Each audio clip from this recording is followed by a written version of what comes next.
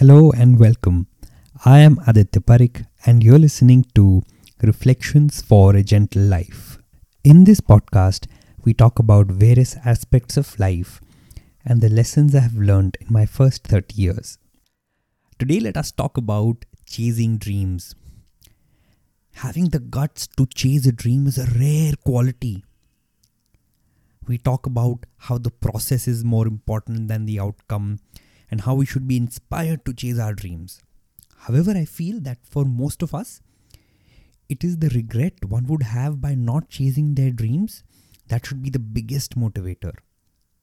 One must remember that chasing dreams is like being pregnant.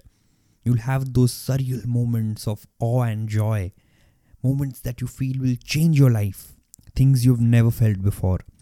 But in general, you'll be uncomfortable.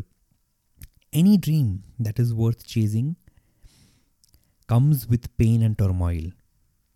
Like with people, you should pick which dreams you want to allow to mess with your quality of life.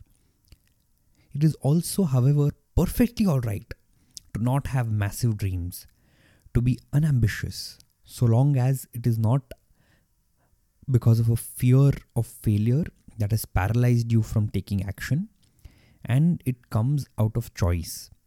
It is fitting to end with this beautiful couplet that says, "Sapno se bhare naina, to neend hai na chaina," which roughly translates to, if you have dreams in your eyes, you will know not peace nor sleep.